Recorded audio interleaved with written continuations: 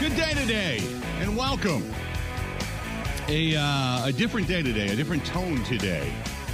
Yesterday, a lot of excitement, a lot of anticipation for the postseason, or more so for the weekend coming up, possibly leading to the postseason. Hopes of the postseason. Yesterday at this time, we were talking about our plans. We were talking about how, I was telling everybody I'm going to, do some food, go down to the bar. I couldn't wait to sit down and watch Buffalo and Cincinnati last night. The play two really good teams, probably the best matchup on Monday Night Football we've seen all season long. Two teams with seeding ramifications and such, and then obviously early on in that ball game with 5 minutes, just over 5 minutes to go in the first quarter, the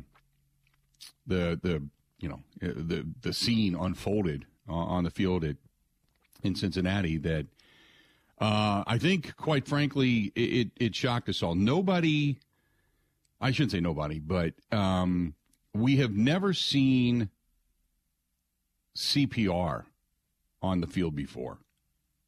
We've seen a lot of things. We've seen guys go down with head injuries.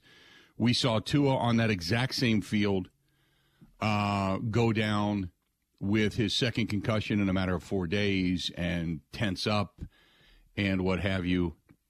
We saw Ryan Shazier injured and his body lifeless. I mean, he still was awake and alert, but his body lifeless as the shock to his spinal cord left him laying motionless on the carpet. What we saw last night was... we all saw it, so I don't have to describe it. But we saw an outpouring of emotion from both sides, whether you were from Bills Mafia, Bengals fans, both teams. We saw the attempt to regroup, and then finally Sean McDermott just kind of looked at his guys and said, we can't do this. We can't do this. And kudos to Sean McDermott, and then even to Zach Taylor when he came over to the sideline and they looked at each other and just, we can't do this. I thought Troy Aikman during that broadcast, and let me say this, if you've ever, it's very difficult to see something like that. I've never seen anything like that. I've been covering sports since 1992. I've been playing it since probably the late 70s. I've never seen anything like that. And I've seen some kind of wicked things in my day. I've never seen anything like that. Never. We know about players that have had heat stroke. We know about, say, Corey Stringer up in Minnesota when he collapsed and he died of the heat stroke. And then there was a lot of look into certain things that, players and such were taking and trying to lose weight and working out in the heat, and, then rules were put in place for that. And things that, we've seen in the past, you can say, okay, we can prevent this. This was, you can't prevent. And we don't even specifically know what exactly caused it and what it was. We've seen different speculation, and I don't want to go too deep into that. But we've never seen anybody given CPR and hit with the defib paddles on the field, where his jersey's cut off, his shoulder pads are cut off so they could get to the man's chest to begin chest compressions, and then to hit him with the defib paddles to get his heart started again. We've never seen that. And you couldn't help but think not only of the teammates that had to sit there and witness this, some of them turning their backs because they just couldn't. The overwhelming influx of mental anguish, it was almost unwatchable for some. But then you think, and I couldn't help but think of his mom, his parents, his friends and family that were in the stands that are watching this. This is the equivalent of stadiums being filled back in the day to watch gladiators fight to the death. This guy damn near gave his life to play football. So, we witnessed something we'd never seen before. I know you go back to, I think they had talked about an incident with a Lions player who had a heart attack. And this was back, I think it was probably right about the time. I mean, I think it was either not born yet or I was a little kid, but I don't remember anything like that. But the scene is obviously different. The cameras are obviously different. The ability to get into close-up wise is obviously different. And I commend ESPN for the way they handled it. But going back to what I wanted to say, Troy Aikman had said something rather poignant. It got kind of lost in the conversation. When they took Damar Hamlin off the field in the ambulance, and as both sidelines started to regroup, he said, I don't think I could play the game not knowing if he's okay. Because most players that get put on a stretcher, they give you the thumbs up, they're talking, guys will go over, hey, hey, man, we got you. The guy will talk to them, thanks, go get him, whatever. You've got that communication. He lets you know that he's going to survive. He's okay. And you can go back out and play. This, you didn't know if they just took a teammate that's going to be okay or a dead man off the field. You don't know. And I think everything was done right last night. I know that it's a game of importance. I understand all of the ramifications with that. But last night was about the human element, the human equation. And sometimes we forget when we call these guys bums and losers and worthless. And I think there was a lot of adjectives that have been used about players and such. And I get it all the time on Twitter when somebody doesn't make a tackle, doesn't make a play, looks as if they're not trying. I mean, there's all kinds of adjectives that fans throw out. But last night was the human equation, and that could not be denied. And I think, like many of you, I stayed up last night until I had friends of mine in Cincinnati that were texting me, that were letting me know what was going on. And they'd gotten some information. Obviously, his marketing agent had posted on Twitter, and I reposted that he had a breathing tube. He was being sedated. They were going to run additional tests. He had a cardiac arrest. So it was rather dire looking. But I'll give you just a little of my background into this to give you kind of the sense. That exact trauma center was where I was taken on December 4th of 2015. And for those that have followed me throughout my career, you know that I had an incident with a snowblower in which my heart stopped. And that's the exact same place that I was taken, in the exact same ER, in the exact same trauma center, where you get incredible care. It's I know everybody says it's considered one of the best in the country, but it really is. It's really top-notch care. My cousin used to work there as a nurse. So I texted her last night, and I said, hey, she worked in the ER, so she's seen it all. I said, have you ever seen anything like this? And she said, one, there's two things to remember. One is that the ambulance waited for his family to get into the ambulance and go to the University of Cincinnati Medical Center with him, which is a good sign, because had it been dire to where he kept arresting, they never would have stopped. They would have sped out of there and got him there within minutes. She said, so that was probably a pretty good sign that at least he was somewhat stable, still critical, but stable. She said the other is the way they work in Cincinnati is they are extremely cautious. They do not give out information. They don't like to hold press conferences when it comes to anything, whether it's shooting victims or what have you. They don't like to hold press conferences. So it's not out of the norm for them to say, we're not going to do this. We'll not release information. And if they do, it's either a hospital spokesperson or it's via press release. So everything that kind of went on last night was kind of expected as it unfolded or didn't unfold.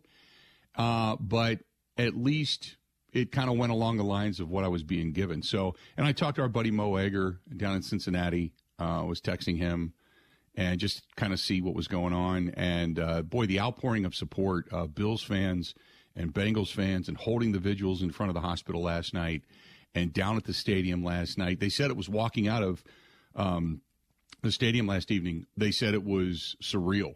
Nobody was talking other than saying, I hope he's okay. It was a very surreal moment. So, I know it's something everybody's talking about. Everybody deals with it emotionally differently for what you saw, because nobody has seen anybody drop in front of us before. And I know there were some people that were downplaying it, saying he fainted. He didn't faint. He had a heart attack right there on the field. When feigning is feigning and you're still breathing. When they have to provide CPR and give you oxygen and hit you with the paddles to get your heart started again, that's it. I mean, that's about as close to death as you can possibly come. So, and I know. So it's you hope that today the information that comes out is he's been stabilized. He's out of critical condition. I know they were running tests on his brain and on his heart last night and this morning. And so now you just wait and see.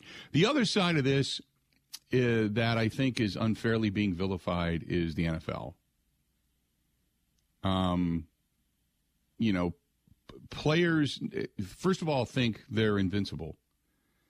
And secondly, they do it for the love of the game, the love of the competition, the love of the machismo, the love of the money, the love of competition. Yes, the NFL gets the rap for being a meat market and uncaring and, not considering and such. And I've seen that ugly side of it. But this is the ugly side of the game in which these guys do put their bodies on the line. So whether that was caused by the blow to his chest, the exertion, or there was just some hidden ailment that nobody saw, nobody caught in any physical, we don't know. So I'm not going to sit here and vilify the NFL. I'm not going to vilify the Bills. I'm not going to vilify the Bengals. I'm not going to vilify the Players Association. None of them. It's just, this is a tragic incident that we all have never seen happen, and you hope that we never see it again. But you just kind of wait. You just wait and see. So let's do this. I'm going to step away, take a quick break. I'll open up phone lines if you want to chime in, 877-867-1670. You can do so. And there's one more side of this I want to go to when we come back, and we'll get into that discussion as well. But I just thought there was a lot of poignant things displayed last night and some really solid discussion and coverage last night, and I want to bring some of that to you as well. Stay tuned. This portion of the program brought to you by our friends over there at Bud Light, the official beer sponsor of the Bill Michaels Sports Talk Network. We'll be back right after this. Covering Wisconsin sports like a blanket, this is the Bill Michaels Show on the Wisconsin Sports Zone Radio Network.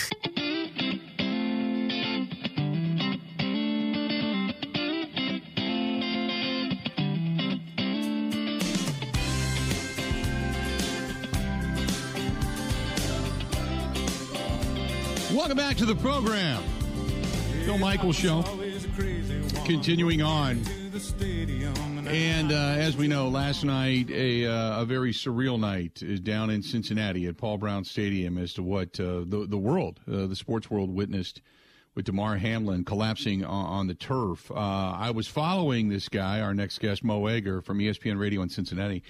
Mo, first of all, thanks for joining us, but I was following you last night. I saw the pregame and everything going on at the Holy Grail last night, and I was excited because I know my buddy Jimmy Mooring owns it, and I'm just so happy for him, and it was such an incredible atmosphere, and I was so looking forward to the game last night. And, man, just give me your perspective from the hype, the build-up to what we witnessed to where we are and all the emotions you went through being there last night. Yeah, you know what, I keep thinking about the vibe before the game. I mean, this was, first of all, the temperatures were in the low 60s on January 2nd. So you had great weather, a huge game, right? The sort of regular season game that for years we were hoping the Bengals could play in. You have this awesome Monday Night Football matchup with these two star quarterbacks, two teams coming in red hot. And a game with all sorts of playoff implications, but really didn't have the playoff consequences, right?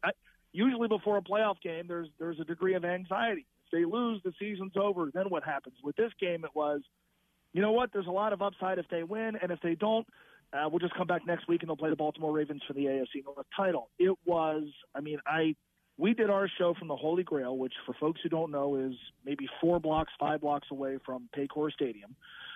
And we did our show from 3 to 5, and I hung out for a bit afterward, and I took in the scene. Lots of Bills fans, lots of Bengals fans, and it was just festive. It was awesome.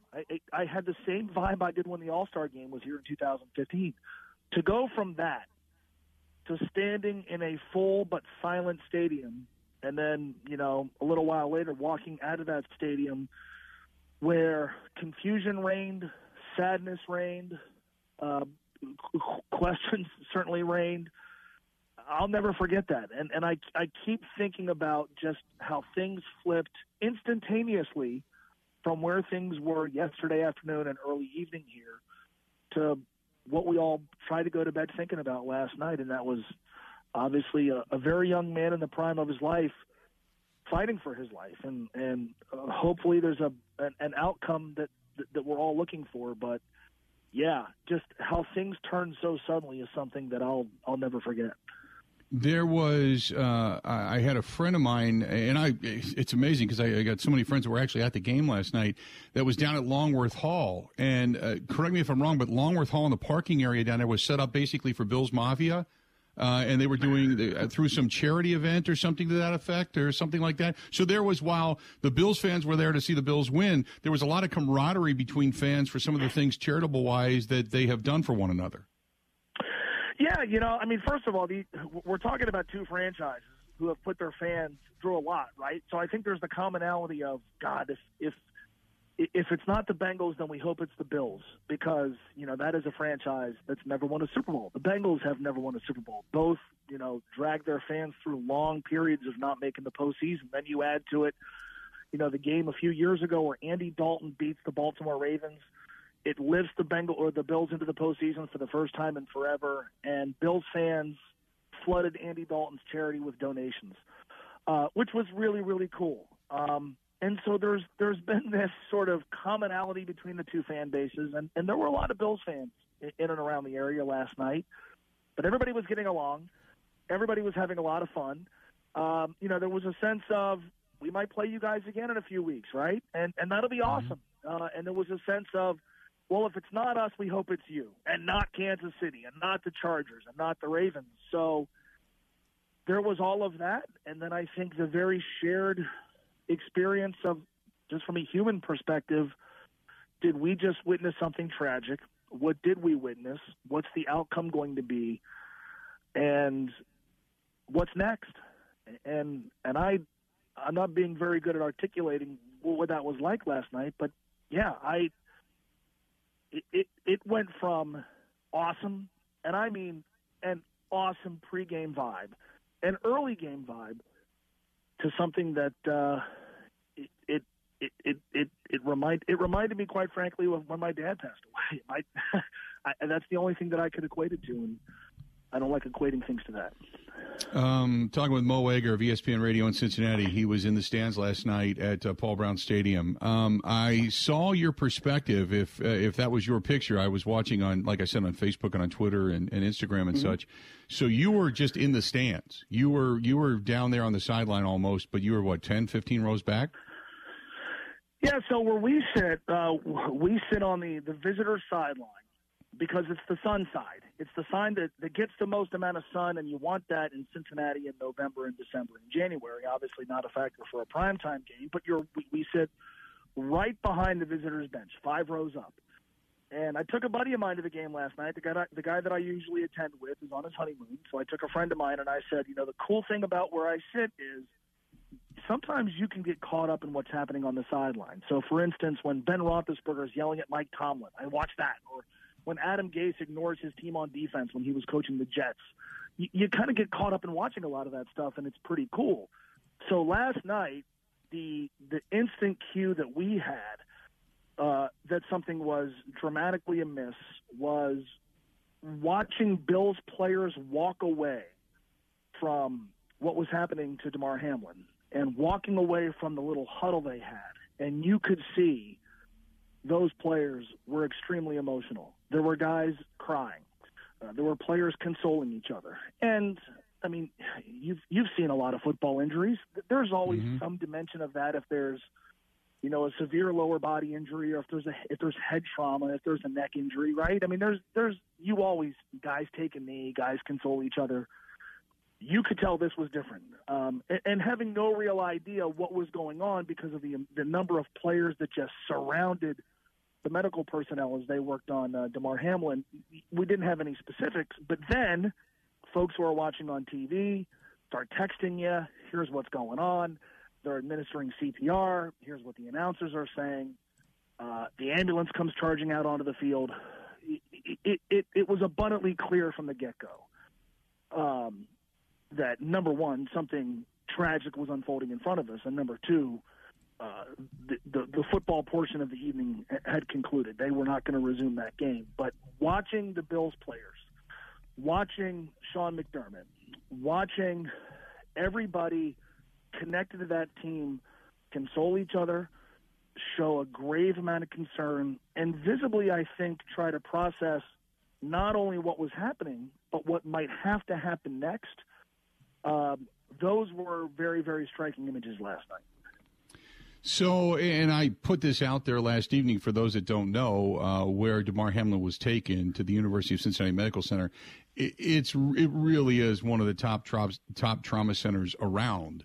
And so it's great to have that facility in that city and for him to be so close to that. Now, I don't know if you've been there or haven't been there. I would assume that WLW and ESPN Radio both have boots on the ground there. What has that been like? Because you go from a sports reporter to almost a news gatherer almost immediately. Yeah, you know, it's put a lot of broadcasters to the test, and most that I've seen have passed with flying colors. But first of all, you're right about the University of Cincinnati Trauma Center. If you are unfortunate enough to go through something life-threatening, aren't many better places to be taken to than the University of Cincinnati Medical Center. I thought the really touching thing last night was seeing the images of Bengals and Bills fans who just went there. And you know, in moments like that, there's often just helplessness, right? Like, you want to do something, but what can you do? And so a lot of folks just held vigil outside the UC Medical Center. Zach Taylor went there last night, the coach of the Bengals, Stephon Diggs, who's apparently very close to Damar Hamlin, talked his way into the hospital. I think the real, I hate to say cool part about this, but something cool that has happened is Damar Hamlin started a toy drive when he was at Pitt, when he was at a college football player. And, you know, he raised a few $1,000s, and he bought toys for underprivileged kids. That GoFundMe was still active. And as you and I talk right now, I think they've raised close to $4 million that people have just thrown money at it. That's the good part of all this. I hate that it takes tragedy to make people do nice things, but I think there was a sense of helplessness last night. Some people channeled that by going to the hospital. Some people channeled that by donating to a toy drive, which is going to benefit a lot of people, and I think that's cool. I pray that Damar Hamlin is with us to figure out where that money ultimately is going to go, I guess. Do we have any word as to when or if the University of Cincinnati will have any kind of a presser, or is this strictly going to be details released through the Buffalo Bills or Damar Hamlin's family?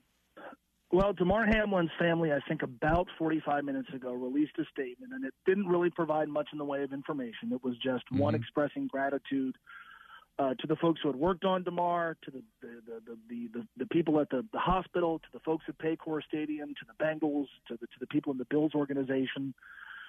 In terms of a specific medical update, as you and I talk right now, late last night, the hospital said they were going to make no statements and didn't say when they would. So we're all sort of hanging in limbo here.